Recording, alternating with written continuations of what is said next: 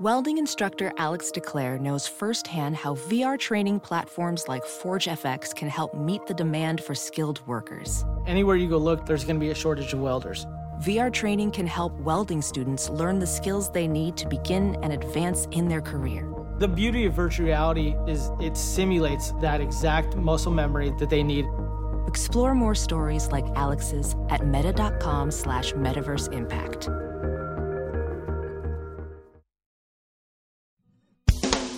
Cubby blue blood flowing through our veins, sitting in the bleachers in the rain. We've shed a million tears and drank as many old-style beers out at the game. Let's go, Cubby, Ranto, Ranto, and the lovable Lucy.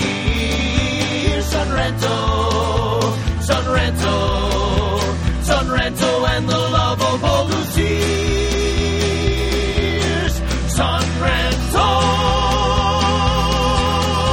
Welcome to the Ranto Show. This is a very special edition of the Ranto Show. It's not like our normal episodes when we have Lyle and Michael on the line with us, but instead we have Bleed Cubby Blues, Al Yellon, the managing editor and lead writer at Bleed Cubby Blue, and he's agreed to join the show to talk a little bit about being a Cubs blogger and being a Cubs fan, and just his thoughts on this year's Cubs team and next year's Cubs team. So, Al, thanks for coming on and welcome to the show.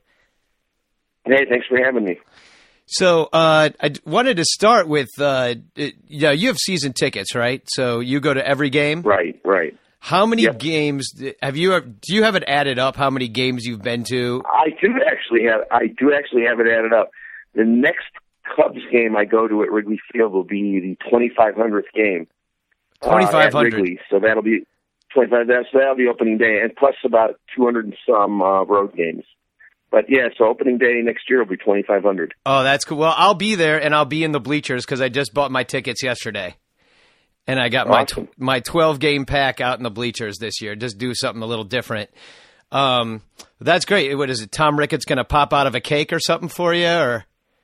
You never know what Tom's going to do in any one given day, and an opening day could be something special. So 2,500 games, that's I'm horrible at math, but that's almost 20 years worth of games, isn't it? Or more than 20 years worth of games? Well, it's more than 20 years. Yeah, worth okay. of games. I'm thinking 162, 81, 2,500 divided by. I actually counted it up at one point, and I figured out I had been at something like 10 or 11% of, no, it's not quite that much, about 8 or 9% of every game the franchise has ever played, which is kind of a lot. You think? Yeah. Well, I think for all the money you've spent on this team, you deserve Tom Ricketts popping out of a cake. Well, what we really deserve is a year like we had this past year. I mean, even though they didn't go all the way to the World Series or win. I mean, I think you'd agree with me that, we had just an amazing year filled with some great memories and great performances, and it can only get better from here. Yeah, that's my hope and feeling too.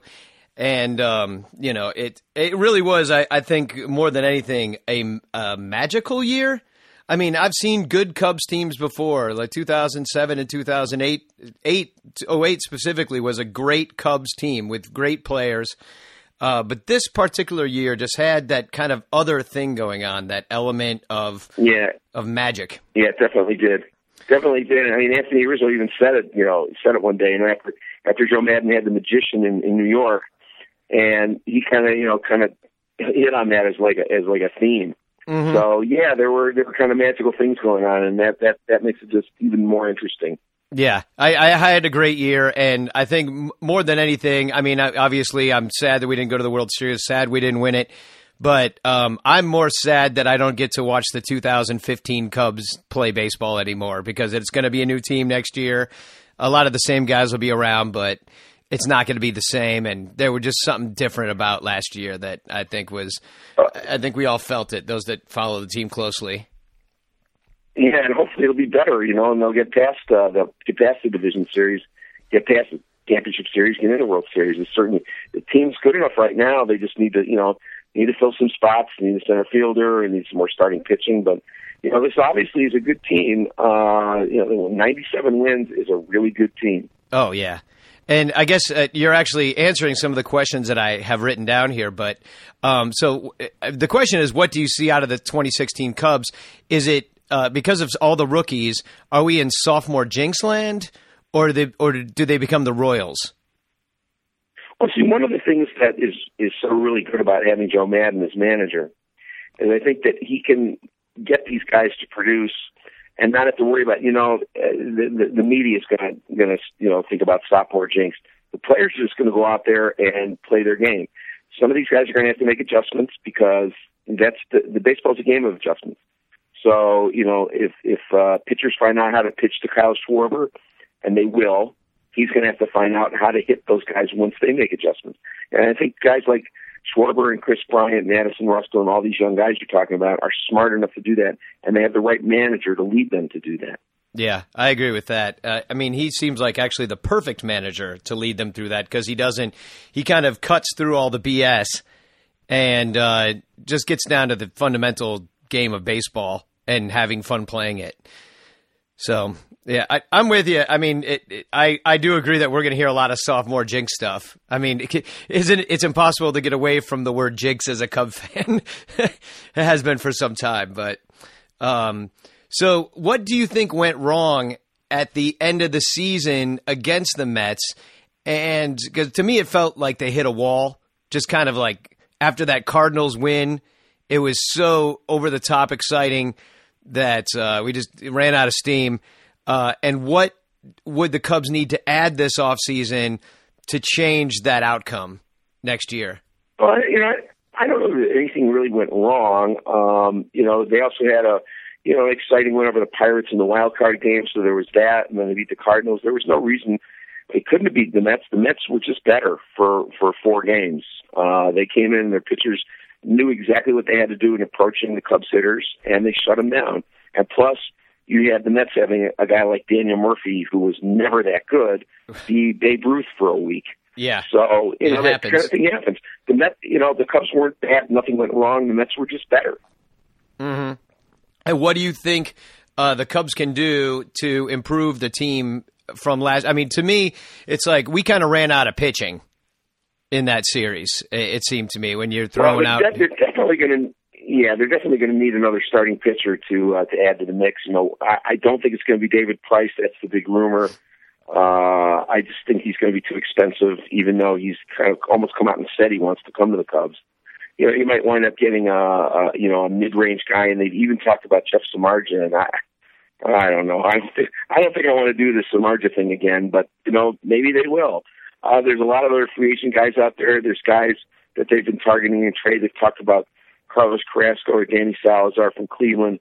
One guy I would love to see them go after is Jose Quintana from the White Sox, who's a real solid, number 3 or number 4 pitcher. He's got a real team-friendly contract.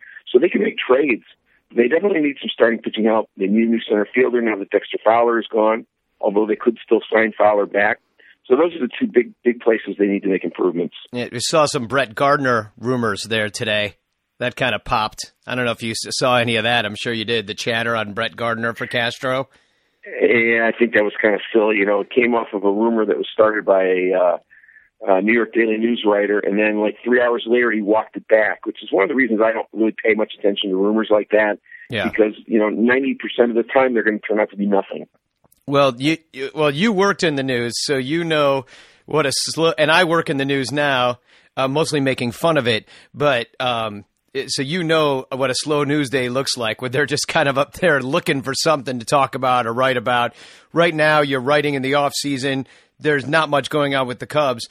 How many? It seems to me that you write about 5 articles a day, something like that. About 30 articles a week, sometimes a little less, a little more. What would you say is your average? Because you're very prolific. Well, yeah, it's not all, all the stuff on the site is not mine. Obviously, you write stuff, and I have, Josh Timmers who writes about the minor leagues and does links for me in other articles, and I've got Rob Huff who writes about trades. So we've got other guys taking care of some of the load off of me. Right now, you got the off season, so there are very specific things you can write about. I like doing a history series every year, so I'm recapping every Cubs win. Yeah, I've been enjoying that actually. You can read about a Cubs game every day, and it'll never be a loss. So I thought that was kind of fun to do. And then doing a little series on all the various free agents that are around and how they might fit. Some of them are better fits than others. So those aren't too hard to do.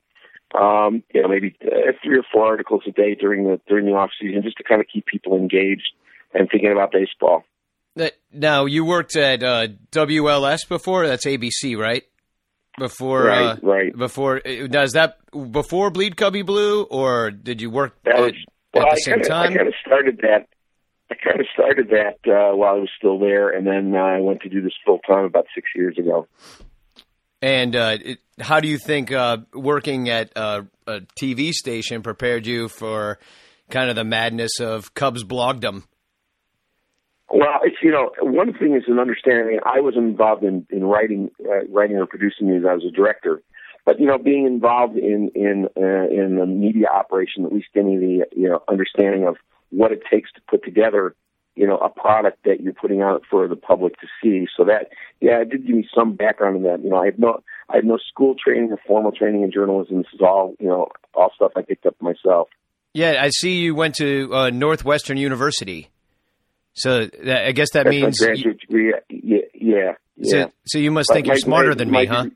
I wouldn't say that. I mean, I'm not going to go there. I will not go there. Just kidding. And what interested you in writing about the team? You obviously were a fan, but why did you want to start BCB and work with SB Nation on it? And what attracted you?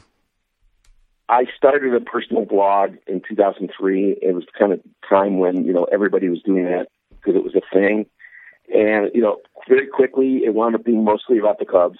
There was some other stuff in there, but it was mostly Cubs.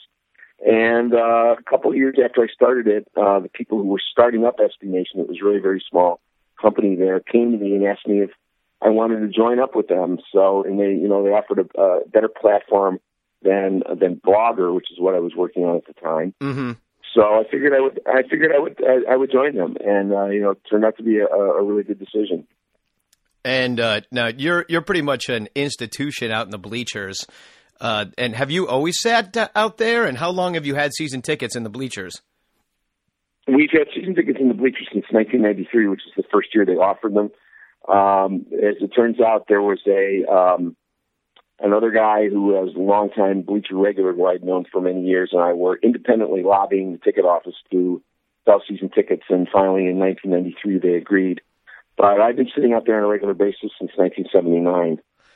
So you were back in the $4 stand outside day of game days, which a lot of people don't know that. Right. Could you talk a little bit about how the bleachers used to work? Yeah, I mean, until 1984, they did sell bleacher tickets only on the day of the game. So, when the Cubs got popular, there were people who did sleep overnight out there in the 1970s, especially on weekends, to get tickets on what would ordinarily be sold out games. And, the Cubs kind of winked at the 3,300 official capacity of the bleachers. They routinely oversold it by several hundred tickets until opening day in 1978. They had 3,000 people in line at 8 in the morning, and the people started climbing the walls to get in. So they decided to open the park. And after that, they decided to sell opening day tickets to the bleachers on it in advance. And then after 1984, where there were some kind of ugly incidents in line, pushing and shoving, because of how popular they were in '84, and that's when they stopped the day of game only sales and started selling bleacher tickets in advance. Interesting. Yeah, I mean, that's where I used to go as a kid. Now they're some of the most sought after expensive seats in the ballpark. But when I was a kid, my mom would send me. She worked in Park Ridge.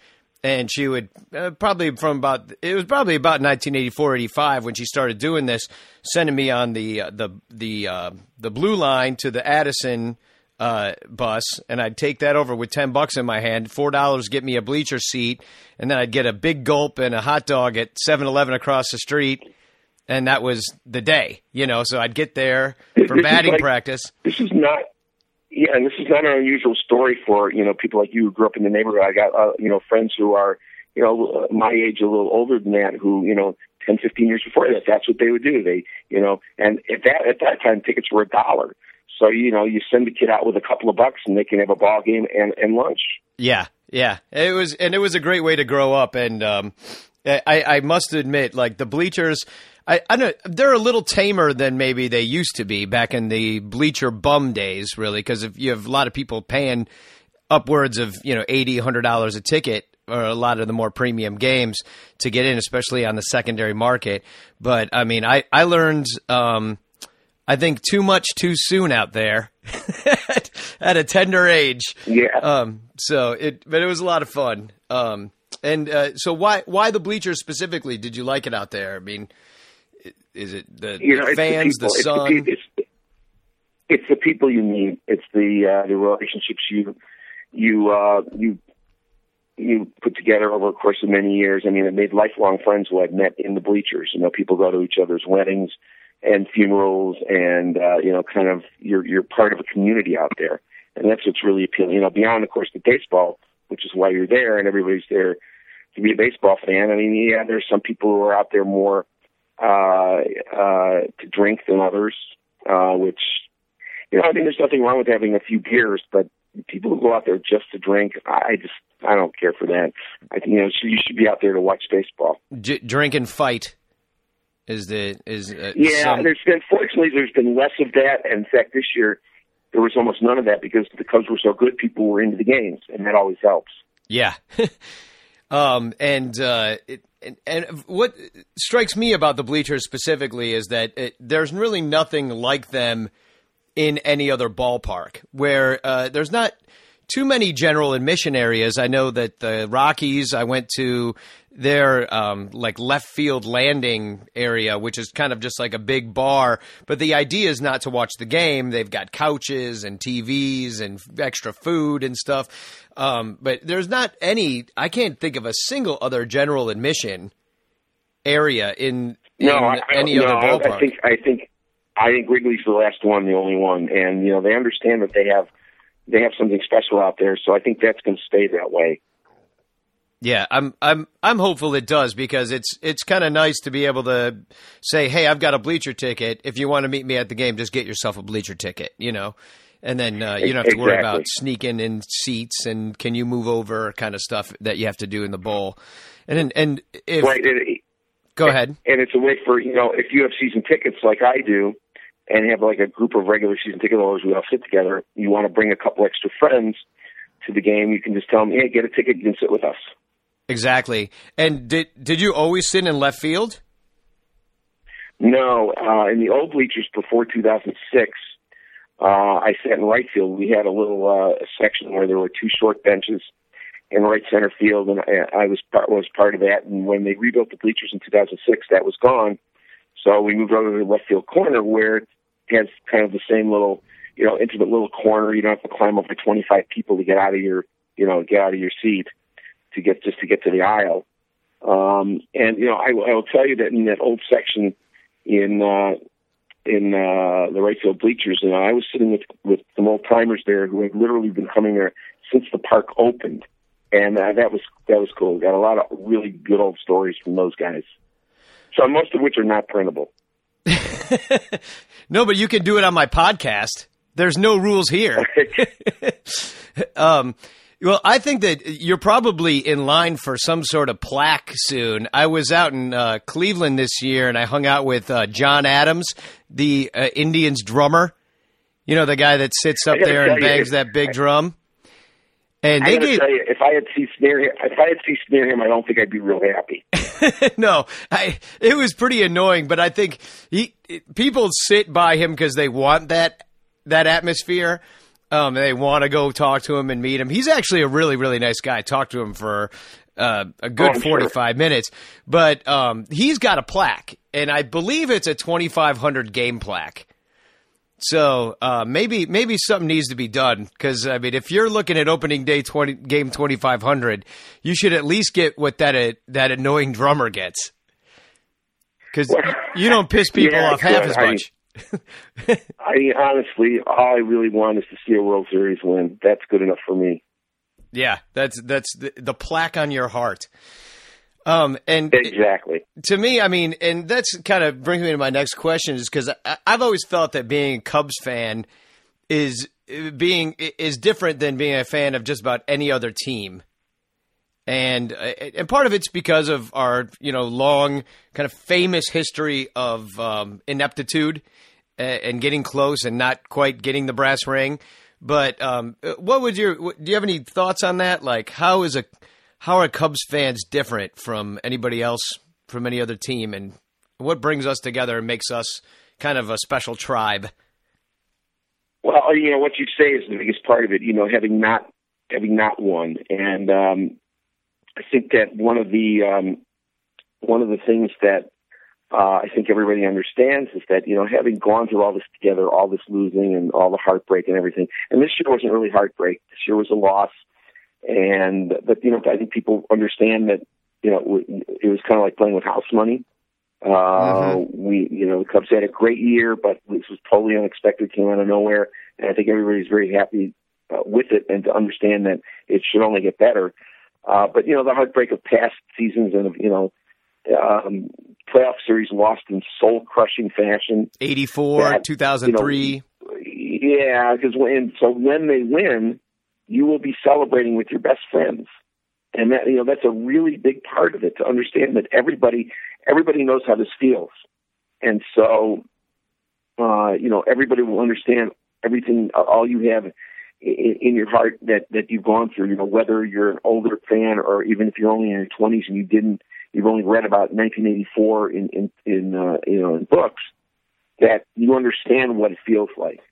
The one thing I hope that doesn't happen is, when the Cubs do win, I hope we don't get like Red Sox fans, because they kind of got insufferable. Yeah, no, they did. Well, they finally had kind of something to throw in the Yankees' face, and they used that opportunity. And I'm worried about the same thing, but I will say this: I do feel like we finally have something to throw back in Cardinals fans' faces when they come for us. That's true, and. One of the differences between the Cubs-Cardinals rivalry and the Yankees-Red Sox rivalry, and those people really hate each other. I don't think Cubs and Cardinals fans really hate each other. I think there's a mutual respect there. I've been to St. Louis. I've seen Cardinal fans at Wrigley. I never have a bad time with them. I always have fun discussing baseball. And I think the Cardinal fans do understand the Cubs are going to be good now, and this rivalry is going to mean something. I mean, you think about it, that playoff series, it was the first time the Cubs and Cardinals had ever played a postseason series. And it was really the first time that they'd ever played anything that meaningful in the whole history of Cubs-Cardinals rivalry. So, that's a big deal, and I hope it's just the start of something that's even bigger. Yeah, well, I mean, and I think they're going to be right there for a long time. They're always pretty much right there. I mean, I don't know if you have it on the, tip of your brain, but how many times have the Cardinals finished in last place? Not a lot. Not many, not in recent years anyway. Yeah. And now this kind of brings me to, because you mentioned like how Red Sox fans became a bit insufferable after winning a couple times. What would you change about Cubs fandom right now, and what would you change about Cubs fans' general attitude about being Cubs fans? I think Cubs fans really ought to try to understand a little better how this team is being put together. I mean, listen, I'm one of those people who understood what they were doing with the teardown. But I wish they had put a little more competitive team on the field the 3 years before this year. Oh, that was rough. It was tough watching. It was tough watching the 96 loss year and 100 loss year. Obviously, things came to fruition a lot faster than I think anybody had expected. I think people just need to understand that everything's being done right now. I think everything's being done in the right way, from putting the team together to the way they're redoing Wrigley Field. So you got to trust this ownership group, trust this management group. They have had some missteps, they've had cakes thrown out, and they've had Ron Santo memorabilia thrown out where it shouldn't have been. But they're pretty much generally doing the right thing. And I think Cubs fans need to trust that. Well, I think it's just great that we're not owned by the Tribune anymore. It's really, you could really tell the difference when you have a hands-on management team I mean, I wasn't there in the Bill Veeck days and stuff, but when you have a real hands-on management team that is looking to improve the product on the field to get the most value out of their investment, it's really, you see a market improvement almost right away in fan experience. But for all the bad things people say about Tribune, they did produce 6 playoff appearances in the 28 years they owned the team. And they did try and improve things. If they had just let Dallas Green back in the 80s stay in his position and do what he wanted to do, they probably would have been winners like they're starting to win now. But they fired Green and cut the budget, and that was a big mistake. And, the other thing is that the Cubs under Tribune had the smallest front office in baseball. They had the second smallest number of full-time employees. So obviously when the Ricketts came in, they wanted to expand and hired a lot of people. But, in some ways it's become more of a corporate structure that is kind of holds fans a little bit at arm's length, and I can see why people are not unhappy about this. I've heard it described as the Cubs used to be a corporate-owned team run by like a family. Now they're a family-owned team run like a corporation. And there's a lot of truth to that. There's so many layers of people you got to get through if you want to get anything done. And for the most part, they do a good thing. Tom Ricketts, who's the face of the franchise because he's the one that the family's designated as the chairman. He doesn't really do anything as an executive per se himself. He's pretty much delegated the business side to Crane Kenny, and he's delegated the baseball side to Theo and his group. And so, he's only there as one of the board members to kind of oversee everything. But on a day-to-day basis, for people who, blame Ricketts for this or blame Ricketts for that, they will, he's doing the right thing, and it's not all him. Yeah. Well, I mean, I think they have an investment, and they're obviously Wrigley has been in disrepair. It's an old ballpark. They pushed through the renovations. They got the revenue streams they're looking for, and I think it. As much as I'm an old school guy. I don't care about video boards and stuff. I was fine without them, but you know what? It was kind of nice having those replays this year, and it was kind of nice being able to see a little bit more expanded statistics, even slugging percentage. Obviously those boards are only partly about doing that. A lot of it is about all the ads they can play there. Of course, yeah. And what Tom Ricketts once said to me was, Wrigley Field is not a museum. It's there's a lot of people who wanted the place to stay the way it looked in 1970. And it just can't be that way. They've got to compete with 29 other teams, most of whom have brand new ballparks with all these fancy new fan amenities and a lot of revenue streams. And if the Cubs want to compete, they've got to have the same revenue streams. Is that the best way? Is that that's not the romantic ideal of baseball, but it's the reality of the way the business is right now. And so I say bring it on. And I think I will give these guys a lot of credit. They've done the renovations, at least what's been done so far, in a really tasteful way. I have no complaints. When the bleachers reopened this year, I thought they did a fantastic job of, keeping the bleachers mostly the way they were, adding a few, those new group areas so they can make money off that. And that's fine. From my standpoint as a bleacher fan, nothing really changed except now I can see replays, which is good. Yeah. No, I really enjoyed it. And, of course, now they can say, well, look, we put up video boards and we were one of the top 4 teams in all of baseball this year. So they'll always have that to point to. Yep. And and so this year was really fun. But I'm sure, I don't know if the most fun you've ever had at a baseball game was this year.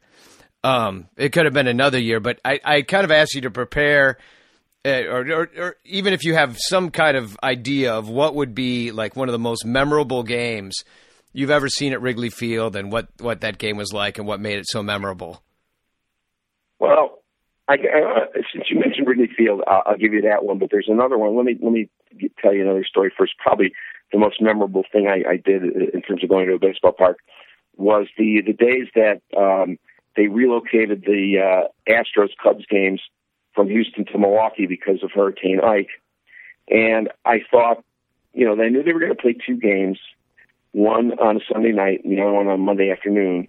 And I was still working in TV then. I was working early morning hours. So my choice was I could either call my boss and ask for Monday off so I could go to the day game, or I could go Sunday night and just not get a lot of sleep and go into work on Monday. And I thought, I'll just go Sunday. And that's how I got to see Carlos Zambrano's no-hitter, which was awesome. I mean, to go to Milwaukee and there's 23,000 people there, and they're all Cubs fans because all the Cubs fans drove up from Chicago for that. And to see a no-hitter was just amazing. I will give you, let me give you the Wrigley story. This was the last day of the 1984 season. Cubs had already clinched the division. Everybody knew there was going to be a playoff game a couple of days later, and they're playing the Cardinals on the last day of the year. And they're tied 1-1 in the bottom of the ninth. And Bruce Sutter, the former Cub, is on the mound for the Cardinals, and he's trying to get what had then been a record-breaking save. So, long story short, the Cubs, scored the winning run, a walk-off win, and nobody left the ballpark. I mean, you had a full house, Cubs playing the Cardinals, and everybody stayed. And about 10 minutes after the game ended, players started coming out of the clubhouse. Some of them were wearing shower clogs because, starting to get undressed. And they quickly put their clothes back on, and these guys all wanted to come back to do a victory lap. Now, you remember when this was? This was 31 years ago. Right. Teams didn't do that then. Now they all do it. But that was something that, people hadn't seen, and it was, that really was a very special moment. It sounds like it was fan-generated, too. Like, people wouldn't leave. Yeah, it was, and it was, that the Cubs hadn't been in the postseason in 39 years. Everybody wanted to, thank this team for what they had done. And they wanted to come out and give it back to us. And I recorded every game in September of '84 because I wanted to say I saved all the wins, got rid of the losses. I still have that tape. It's an old VHS tape. Every now and then I take that out and watch that ninth inning again, just because it was so special. That's beautiful. And, it's speaking of because 2015 I think was a really special year, but '84 had something too.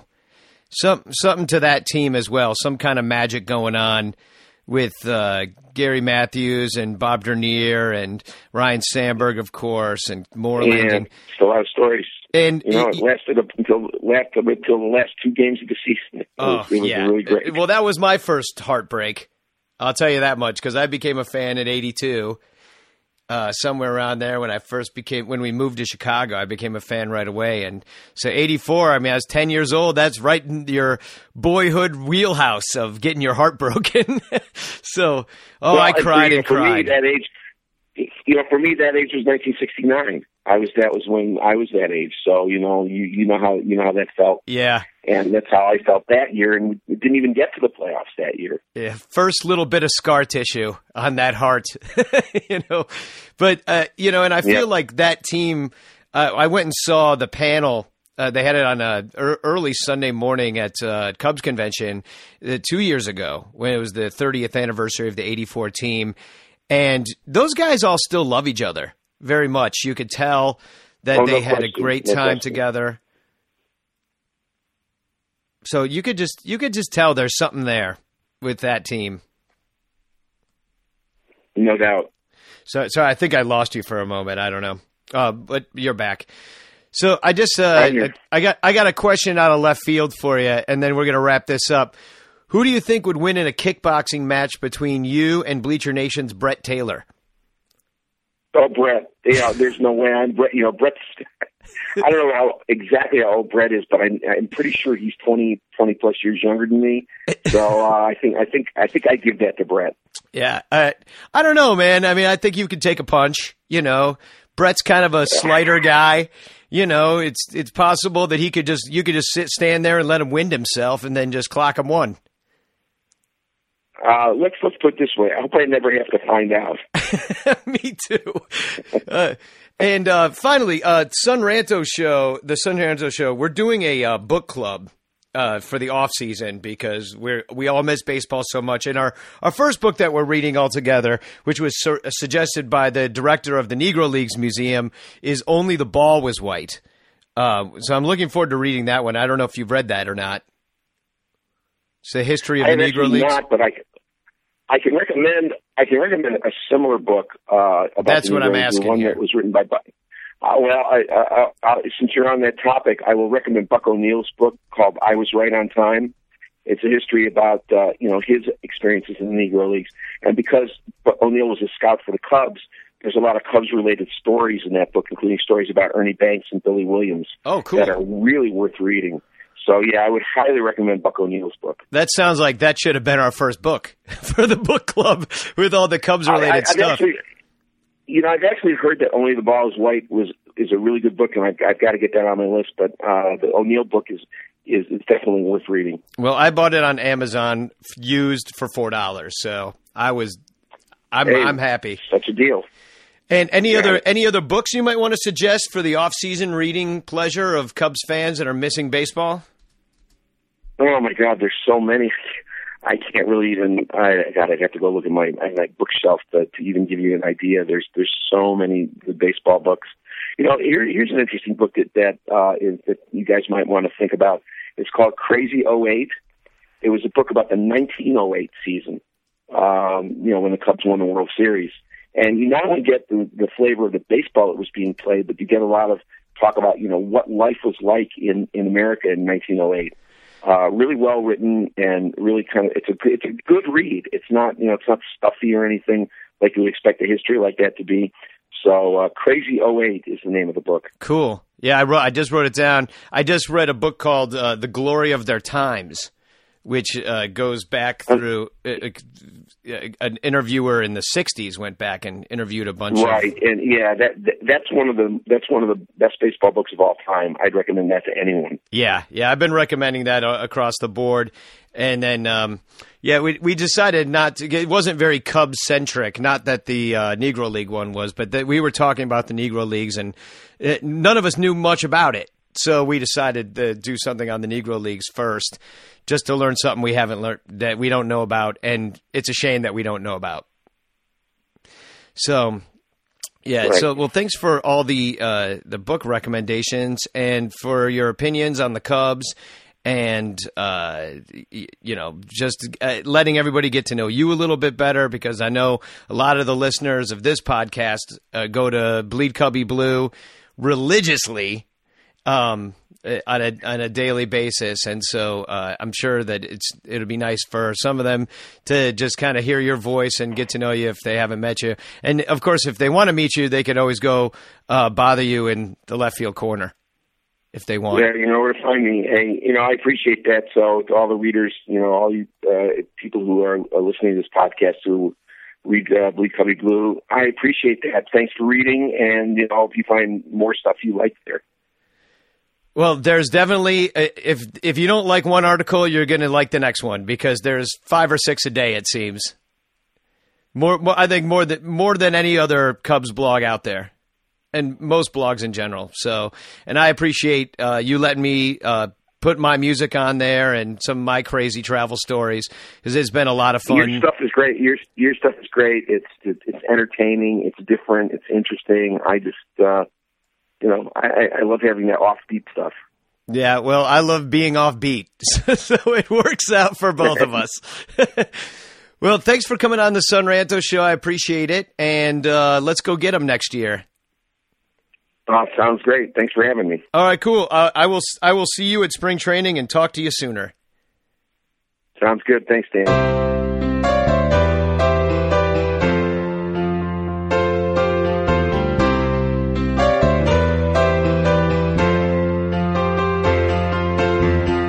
Since we won it all, well, brother, it's been forever. But as a Cub fan, you keep hope alive, 'cause things can only get better. In 1908, we won in spring, summer, and fall. Champions of baseball, but ever since then, it's been October tears for 100+ years. And I guess that's why I bleed Cubby Blue.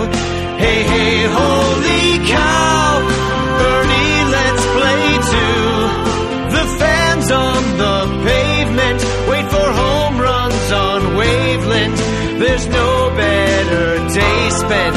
Cubs are my enslavement. And I guess that's why I bleed Cubby blue.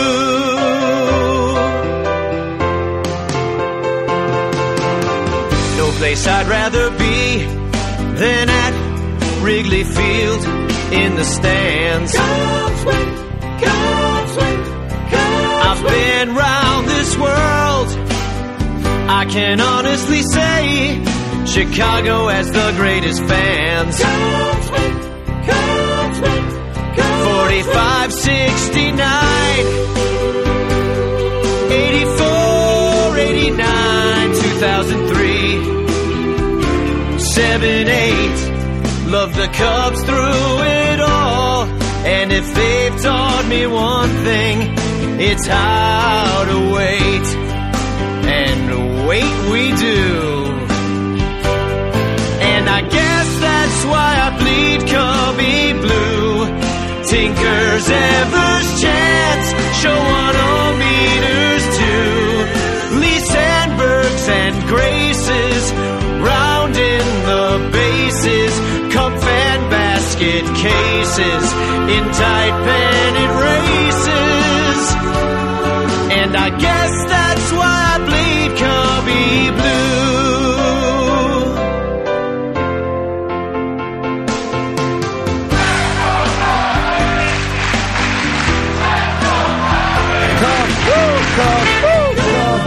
I don't know what the big deal about Cracker Jack is. Did you ever go buy a pack of Cracker Jack thinking you'd get a prize and find no prize in the box? Let me hear ya!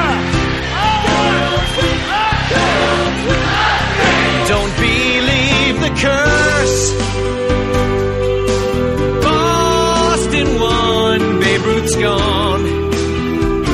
Curse reversed. Besides, who in the hell would bring a goat to the World Series anyway? Yeah, seriously, what's that all about? I mean, that borders on sick.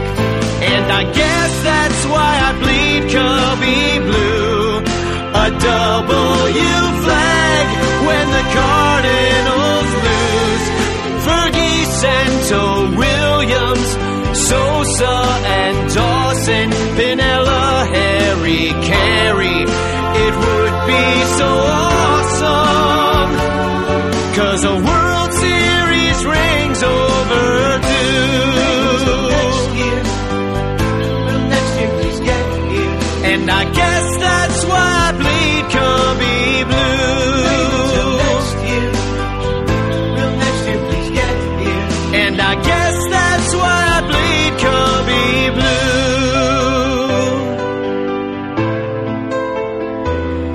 And I guess that's why I bleed Cubby blue.